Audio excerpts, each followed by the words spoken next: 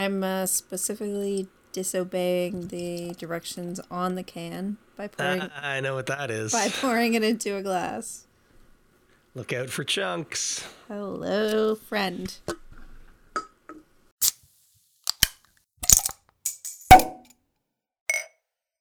Welcome to the Toronto Beer Podcast with me, Chris Schreier, and my good friend, Miss Mandy.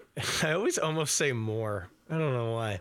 I do know why, but I don't know why it only happens with you. I think I've said this before too. Your name is not Mandy Moore. It's Mandy Murphy. How are you doing tonight, Mandy, not Moore? I'm great, Chris. Thanks. How are you doing? I'm doing pretty good. Pretty good. A little chaotic, and yeah, just trying to settle my mind down for a nice chat about beer. Actually, well, I don't want to show our hand. It might not be a nice chat, but it's going to be fun talking to you about what we're going to talk about tonight. Yeah, I think so too. I actually have a curveball topic for you as well if we have time for it. Whoa, that's cool. And I have a topic that's not going to happen tonight, but I think it's something that we're going to need to touch on coming up. And it might end up figuring into the conversation somehow tonight. But I think as a topic, it'll be for a later episode.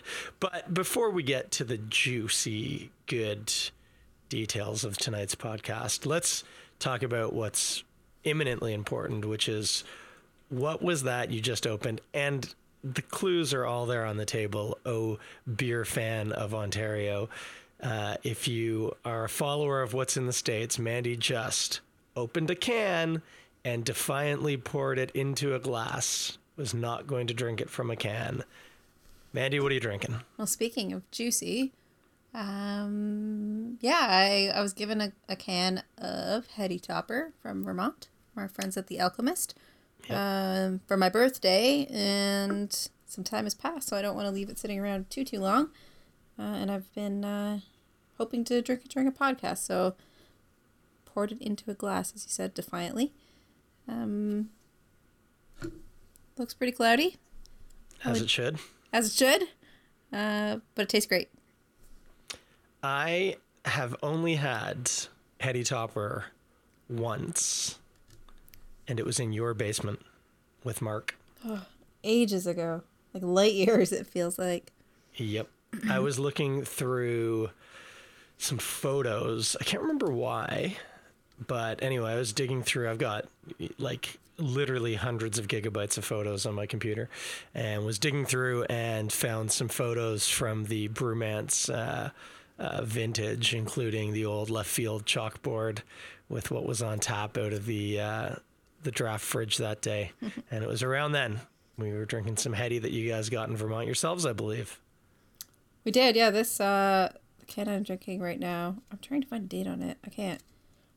It was purchased over the Christmas holidays, so pretty fresh and pretty new. It does not sit at the brewery long. No, and actually this was hidden and tucked away in a place that no one would ever be able to find it. Otherwise, it'd be long gone. You can't leave this kind of stuff sitting around, that's for sure.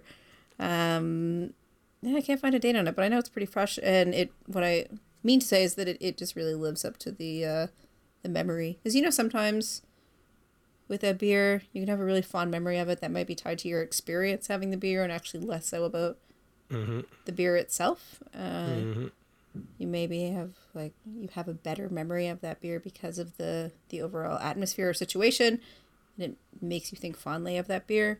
You thought it probably tasted great, but you really don't remember the taste all that much. This is not one of those instances. This really tastes awesome. That's fantastic. Love it. I want to, as an aside, say I got into a good conversation with Eric over on the Toronto GTA Brews. It's a homebrewing page on Facebook. And Eric and I actually live near to each other and shop at the same Loblaws. And we were both just reveling in the joy of the freshness of some of the beers we're pulling in at Loblaws. His go-to can of beer is the Headstock IPA from Nickelbrook. Mine, of course, as everybody knows who listens to this podcast, is Bone Shaker. And I'd mentioned, I don't think I've had a can of Bone Shaker from the Loblaws at VP and Gerard that's older than 10 days old. Holy smokes. Really? I know. Yeah, Wow, that's impressive. I know. It's super, super fresh. It's great. The beer I'm drinking, a little bit less fresh. Going to take a look here and see if we got a date. Kind of hard to say. Might be on the bottle somewhere. But anyway, picked this up when I was down in Buffalo. I guess that was last week, 2 weeks ago. But it is a Ballast Point Habanero Sculpin. So this one is new to me. I've never had the Habanero Sculpin. But India Pale Ale with habanero peppers added. It notes heat may vary. And I am about to have my first, sniff and then sip. I mean, it smells like Sculpin. Don't really get too much pepper on the nose. Maybe a little, but that could also be just the suggestibility of my brain. But here we go. Holy shit, that's pretty hot. Okay, I want to do a little experiment. Woohoo! Rate the level of heat for you personally on the beer now, and then as you approach the bottom of the glass, I'm assuming you've poured it into a glass, yes? I did, yeah. As you approach the bottom of the glass, let's check in again, and I want you to rate the level of heat, because I have a theory about heat in beverages. Okay, I will do that. I'm also going to do something here, I think. Eric, are you there? Yes. Hey, come here for a minute. You're going to be on the podcast. I got something that'll clear your nose out. Okay. You have to lean into the mic and have a sip of this. Don't look at the label. This is my wife, Erica, everyone. Mm-hmm. Mm-hmm. What do you think? Yeah, it closes your nose for sure. Spicy. Woo! Okay, Erica said spicy. Out of 10, give me a number. What am I judging? Okay, it's a beer. It's a habanero IPA. Okay, so let's say Tabasco is going to be a 10. So that's not super hot. Sculpin habanero is... Lean in. Like a 3? No, what? I don't know. It's not Tabasco sauce. All right. Erica thinks it's a 3 of 10, with Tabasco being a 10 and a 0 being a water. All right. Maybe I'm just a wuss. Thanks for coming, babe. What's your rating? What's your rating, Chris? I mean, I would have put it hotter than that. If 10's Tabasco, I would have clocked it easily at a 6 myself. Ooh. But it's pretty spicy. Like, it's not hot sauce, but it's pretty spicy. Okay. Well, don't forget. Let's check in when you're approaching the bottom of the glass. I will let you know when that's happening, and we'll go from there. So yeah, went down to Buffalo though. Picked up this actually because of the dollar. Whew, and what Christmas has a tendency to do to the old bank account. I picked up a 6-pack of bottles, of course, at Premier Gourmet. Lovely stuff. And my buddy Josh grabbed a growler from Community Beer Works. And so that was pretty much all we could afford, because bloody hell, 68 cents on the dollar or something.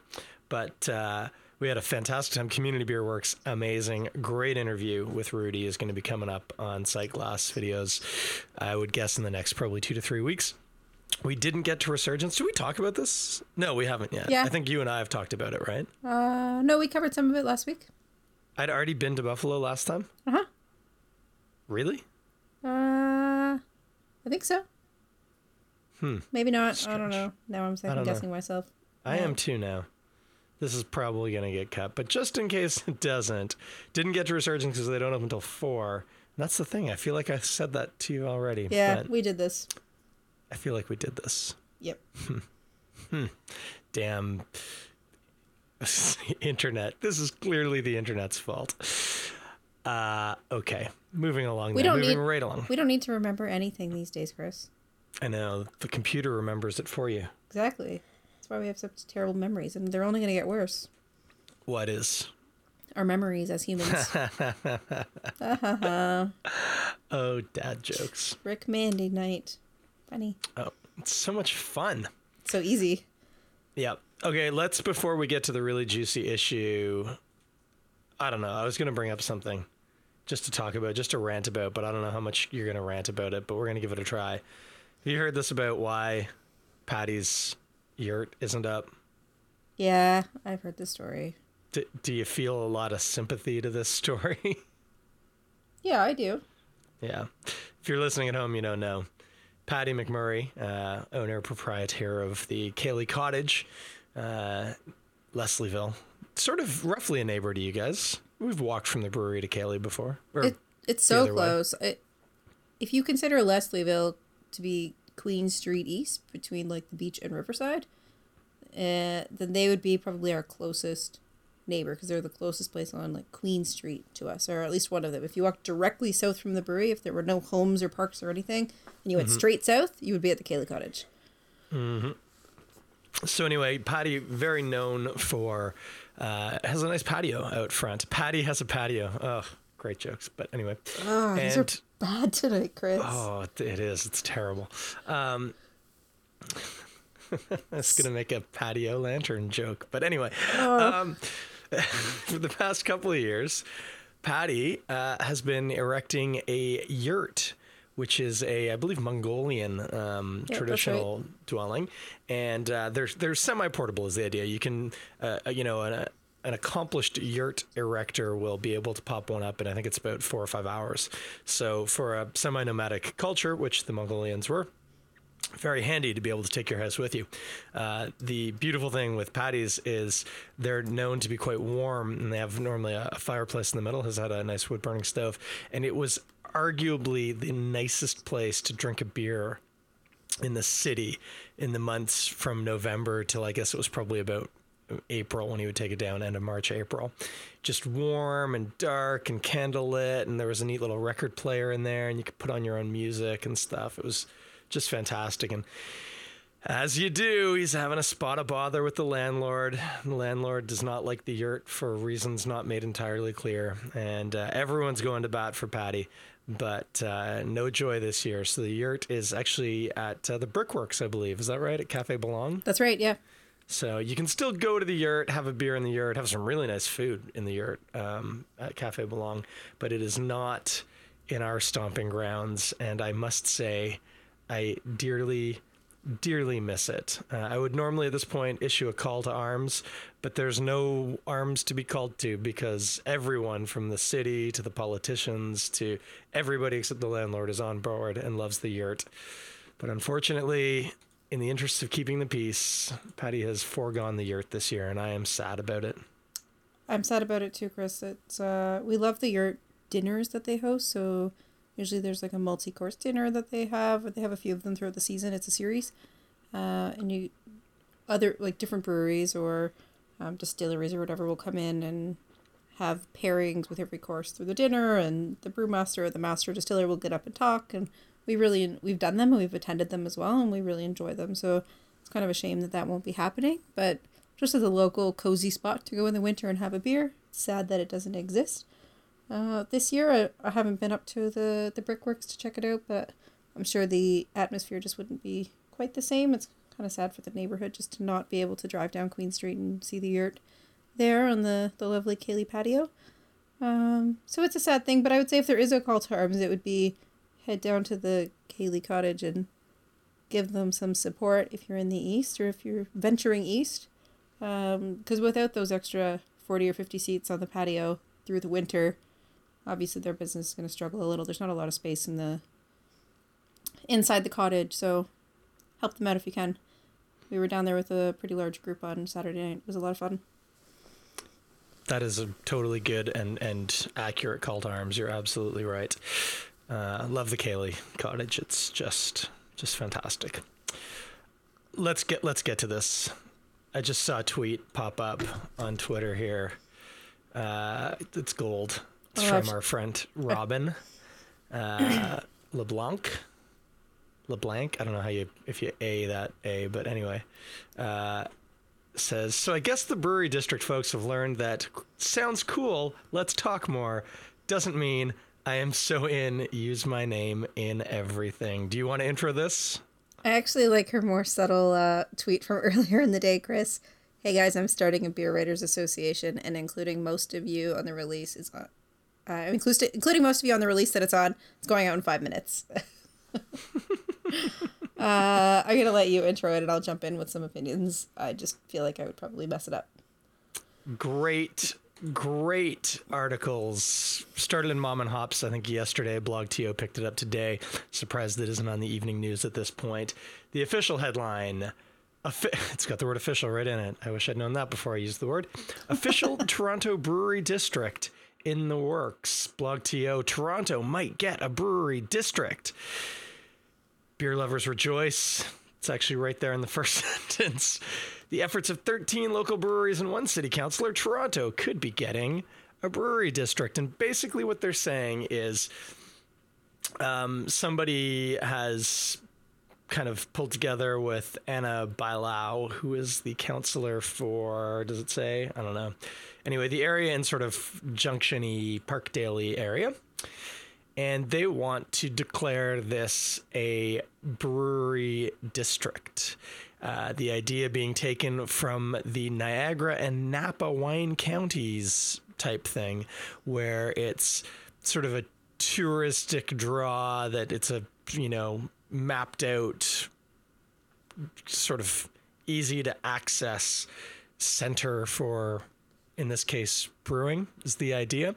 The brewery district would be more or less from Queen Street, Parkdale area up to the north part of the junction, because apparently, at least according to the press release, Reinhardt is in on that. I think they would be the furthest north, kind of ranging in that area, High Park area over to Bathurst, and from sort of St. Clary down to Queen, which of course is a pretty big swath of space. And they say they've got 13 local breweries on board, which, as we're learning today, might have been a bit of an overstatement. Mandy? Yes. I think you're looking for more from me than just yes, but you summed it up. Talk to me about the brewery You summed district. it up nicely. Where do I start? Where do we start? I've I've got some great analogies for this one. I don't even know how to tackle this without sounding defensive or cranky. I'm gonna try to come off as neither, but I fear that I may fail. How did this happen, Chris? How does something like this come about? It's on paper or for real? Just how did we get here today to us talking about this, to this being something that's newsworthy? Rumor has it this is like a key topic for tomorrow's Metro Morning Show on the CBC. Yeah. How do we get here? I don't understand how this came about. It sounds like there was, from what I've heard today, it sounds like there were some very preliminary conversations, people throwing ideas around, like, wouldn't it be cool if we did this? The organizers, like, maybe approaching some and saying, would you be into doing this? Would you be on board? And brewery saying, maybe let's talk about it, or perhaps can I have some time to think about it? And then suddenly this is a newsworthy thing. Are we that sad for beer news in Ontario? Like, what? I just don't know what's going on. I don't understand how this is a story and how this is something we're even talking about. It sounds like it was possibly one of the most premature beer stories to come about in the past year. And I guess it's definitely the most premature beer story to come about this year so far. We're not even that far into the year. Absolutely.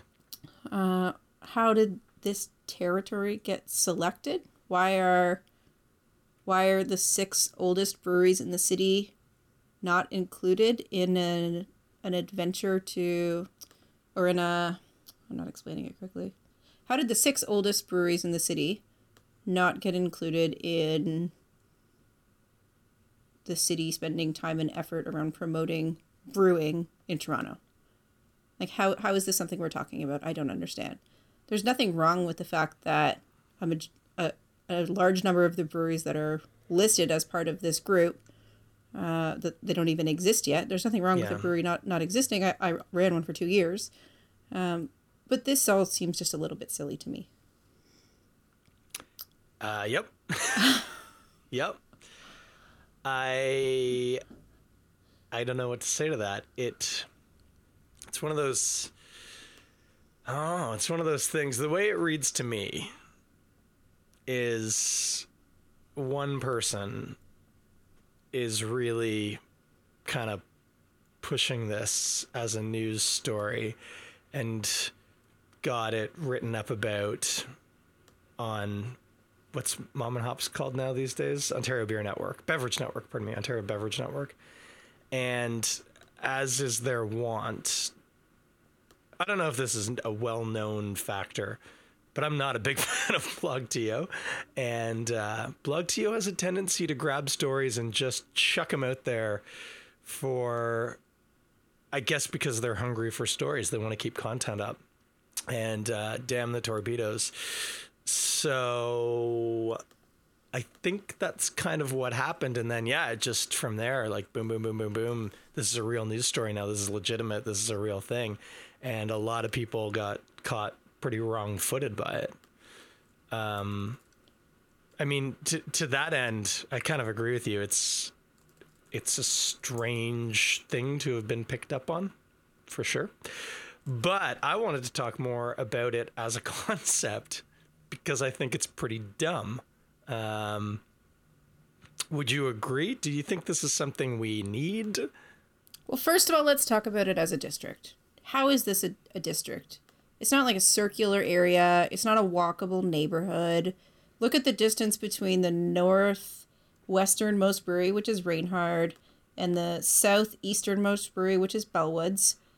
Bellwoods is much closer. You could walk from Bellwoods to Steam Whistle and back to Bellwoods, and that would actually be less distance than from walking to Bellwoods to some of the other breweries that are in the district. So, and you could also have hit the Amsterdam Brew House. And you could head over to the Amsterdam Brew House, and you could do all kinds of interesting things when it comes to beer, right? Yeah.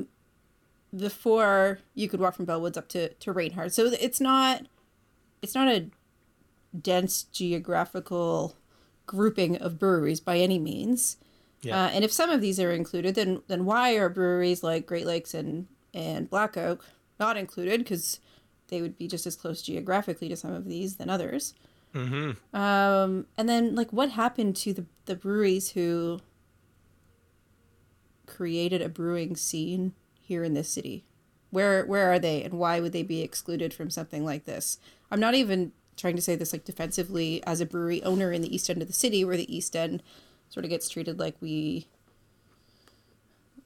Scarborough when we're not. Like, give me a break. This is a bit ridiculous when some of the most important destinations for beer from a historical perspective in this city are completely forgotten, and they're within very close walking distance and proximity. It just doesn't make sense to me. Yeah. It's not a circle on the map. It's not a specific neighborhood. It's not bound by major streets, and these are all sort of within that boundary. It just feels really ambiguous. Which is kind of frustrating. And if this is something that the city does have interest in, why would time and effort, energy, dollars be spent against promoting some breweries in the city and not others? So if the vision for the city of Toronto and council is to make Toronto a world-class beer city, as they stated last summer, how does this initiative help us get there? I just don't feel like strategically it makes sense. Totally agree. Some tough questions. Here's some of my issues with it. For one, this is the equivalent of choosing your own nickname. Okay, you don't get to choose your own nickname. If you choose your own nickname, you get a really fucking cool nickname, but it has no value. Nicknames are given to you. Districts like this happen organically. So you don't just decide one day, this is the district and we're going to call it that and we're going to market the hell out of it. Do you remember when they tried to nickname Toronto El Toro? Do you remember this? I don't know. That's really funny. Yeah, they did. There was like a whole there was like a submission process, and they boiled it down to like 5 different nicknames, and there was a voting process. It wasn't like Now or something like that. It was decided upon, okay, Toronto needs a nickname, and it's going to be El Toro, which could conceivably have become Toronto's nickname if it had happened organically. Then, of course, Drake drops the 6, and it just sticks because that's how nicknames start. But so just deciding that this is a district doesn't work that way. The distillery district didn't become the distillery district because some people decided one day, we're going to make a district about distilleries. It became it because there was a giant historical distillery there and all of the accoutrements that supported the distilling business. And the area just naturally became known as that, right? The fashion district wasn't a marketing attempt. It was that's where all the textile producers and fashion shops were, that area off Spadina. And so that became the fashion district. It's ridiculous. It's so dumb. And then what's even worse is, they talk about it and they relate it to like Niagara or Napa and about how that's like, these are these areas. What are the exact words they use? I want to get this right.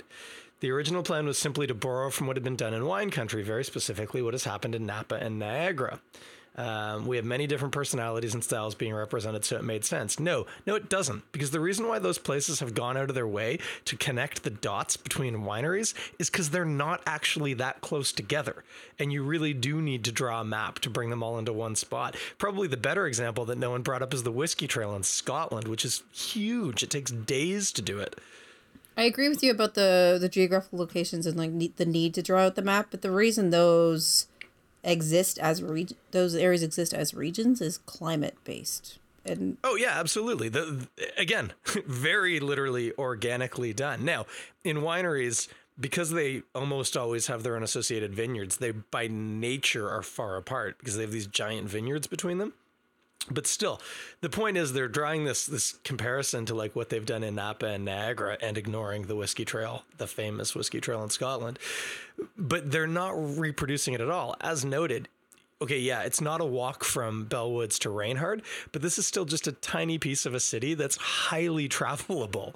And so to exclude huge chunks of it that are still within, an hour and 20-minute transit ride is just ridiculous. It's so stupid. It smacks of like elitism and hipsterism. It's like, like we're this cool brewing area. And yeah, your point, it didn't even occur to me, to my shame, that the oldest breweries have no representation. Bellwoods is the oldest brewery in that list, I think. And bless them, Bellwoods is only like 5 years old or something, right? Yeah. Like where is the Granite? Where is Great Lakes? Where right. is Steam Whistle? Like, hell, where is the Only? What is going on here? I just don't really get it. I don't understand why.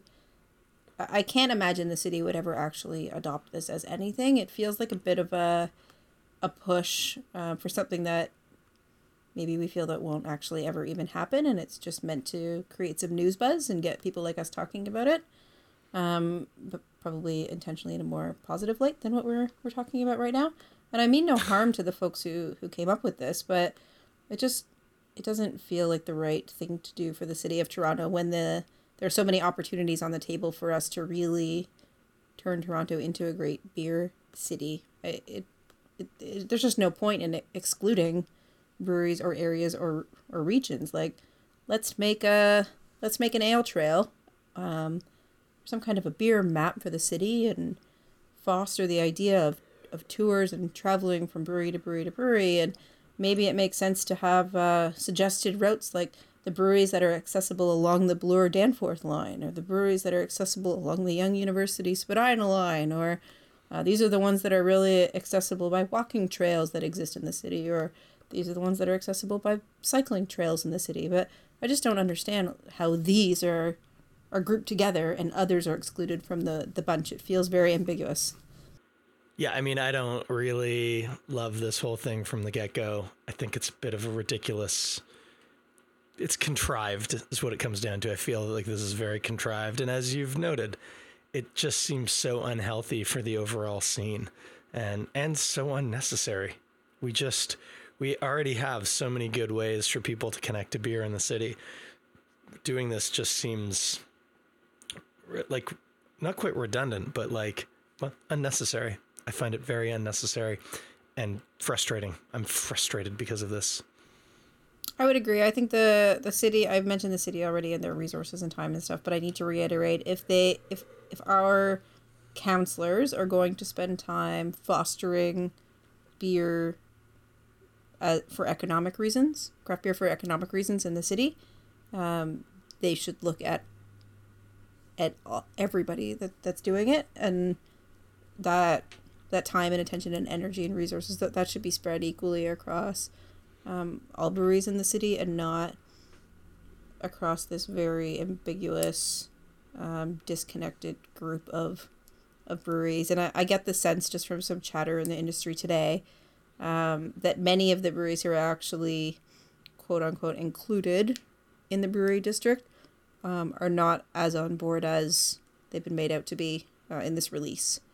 And I know there's some tension there, at least with a particular few. Some are requesting to not be named as being included, even though they have been in the launch. So it'll be interesting to see it play out. Hopefully it doesn't get too much more focus or time or attention, and we can really get back to what needs to be done. Yep, well said there. Well said. Getting back to doing things like going to the Cayley Cottage and having a tasty beer in the warmth of the cottage. So, Chris, if I said to you, hey, great idea, I want to take some of our spent grain, work with a local bakery, and make some dog biscuits, and then sell them in my shop, you'd be like, okay, that's a cool idea. I'm sure all the local neighborhood dogs that come by would enjoy those, right? Can't do that, Mandy. It's against the law. Yeah, really. Against the law. It's nuts, right? What if I wanted to partner with the cheese shop around the corner and what and have them come in and sell some Ontario traditionally made cheeses, like really high quality artisanal products, all made right here in Ontario. Maybe they use your beer to wash the rinds on some of them even. Yeah. Cool idea, right? Great idea. Against the law, but great idea. Yeah. So did you know that as of December 18th, as part of the beverage alcohol regulatory modernization in Ontario, the AGCO has actually updated the list of items that breweries and wineries are allowed to sell in their shops. I did know that, yeah.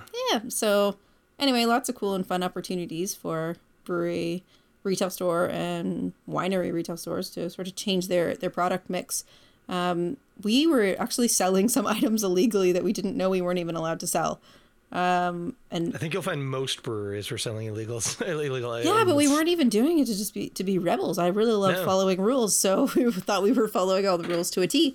But I had a little library in the brewery, and I brought in a bunch of beer related books. I had some of Jordan St. John's books and some other books on our shelves, and we would just resell them. Like we're a brewery retail store. You should be able to sell books about the history of beer in Toronto and Ontario. So we were doing so, and I learned just recently that was actually not legal. So I'm glad I didn't get called on it. I didn't need any other reasons to make the headline news about being bad. So. Particularly when you actually technically were, as convoluted and ridiculous as that is. Yeah, it's just nuts. So yeah, the updated list has been published recently, and has it taken effect? Yeah, it took effect immediately on December 8th. Okay. I think it was December 18th. Yes, December 18th. And I know sometimes they announce those things, and then there's a rollout phase or whatever. But yeah. Well, sometimes they don't even announce new laws at all. A la the opening hours that we accidentally discovered to our dismay. Yep. It's one of those things. It's easy to dig at. We are doing this now, by the way. We're just going to have to edit it in. That if you understand the spirit of the original rule, it at least had some logic to it. It's just they never updated it. And so you get this ridiculous, stupid law where you're like, why is this still a law? It's completely pointless, but the bureaucratic wheels move so slowly. Stuff like that just takes forever to update. And so it's good that we are doing it, but it's ridiculous that they have taken this long to do it. It's the dumbest thing ever. But hey, happy days. You can now sell beer infused soap if you want.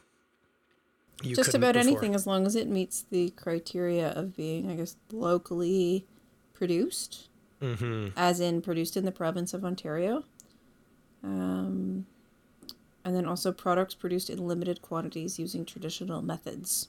Yeah, like you can't sell G.I. Joe figures. Well, Depends on who made them and where they You were can't made. sell Mattel branded G.I. Joe figures. No, most likely not. Also, gift cards and certificates for the purchase of the manufacturer's goods and services is on the list. Is that new? Like, were we not allowed to sell gift cards before? I don't know about know. that, to be honest with you. That might have been one of those situations where doing so was operating outside of the law, which doesn't mean you're breaking it. It means you're doing something that the law never allowed for, because the law probably predates the existence of gift cards. So it's not that you were doing something illegal. You were doing something that was never figured into the law. So I think you would be okay there. But we shouldn't get too carried away, because if you were thinking, Chris, of opening up a small brewery, yes, and really just doing it so that you could sell all kinds of wild, artisanal, locally made products, and that beer would just be like secondary, right, that would actually be contrary to the modern law. Because the modern law states that the amount of non-liquor products made available for sale at any one time does not constitute a substantial amount of all products made available for sale. Did they quantify the term substantial, or is it just a completely useless definition? Fairly useless. Nice. Yeah, so just don't sell too much of the other stuff. The focus still needs to be on the alcohol. It's always nice when they leave a law completely arbitrary like that. It's great. It's good for people planning businesses to be able to have quantifiable figures like substantial. The whole thing is just hilarious. I can't even believe that this is a thing. Again, the second thing we're talking about today. Lump it into the... How are we even having this conversation? It's so bizarre. Yeah, it's insane. I think it's funny that you didn't know that. Didn't know that that you couldn't sell... books? All sorts of stuff that most breweries participate in selling. I knew that there was a list, but it seemed so specific that I kind of just disregarded it, which sounds terrible. And I'm not one to not follow the rules, but the list included the old list included literal items. T-shirts, hats, bottle openers. Yeah. Carriers. Yeah, buttons and stickers. Yeah, and that's like list, but very specific items. Coasters. Like that's it. Like they have to be those specific items or nothing else. And I was like, well, whatever. If I want to sell a replica baseball bat, I will. If I want to sell a book for scorekeeping the baseball game, I will. Just because it's not. Do you sell branded scorekeeping books? No, but I'd like to. There's a brand that I really like. They're all handmade. These beautiful score books by this lady in Georgia, and I own one, and I love them. They're just beautiful. So I like to bring in some on consignment this year. I'm working with her on that. And there's some other beautiful baseball products from throughout North America that are absolutely gorgeous products. They're all handmade by very small operations. So I'm looking to bring some of that stuff in. And now I'm allowed to do it, which is wonderful. Happy days. Actually, no, many of them are not made in Ontario, so I might get called on it. So if you're the AGCO police and you're listening to this, you should watch out for me and my brewery, because I may have things from Georgia and Texas. I wonder if the book was made, but then you had it printed in Ontario, if that's enough. This was made in Ontario.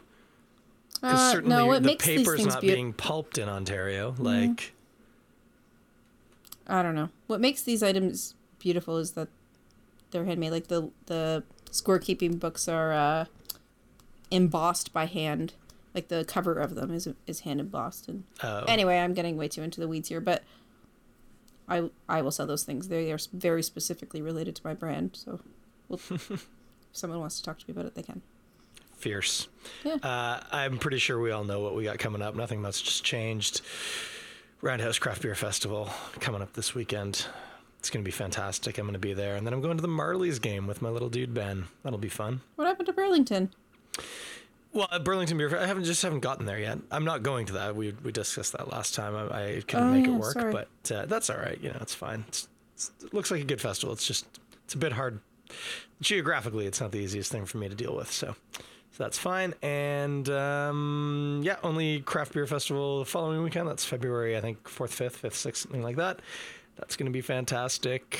And Mandy has a bunch of really cool little quirky events at the brewery. Is that right? We do, and the list is growing. There are some that are yet to be announced, but they'll be taking place through February and March. We have all kinds of stuff on the radar, including a celebration around some special anniversaries of ours. So Nice. have a new beer coming, and actually a couple new beers coming, and some events relating to that. So looking forward to it.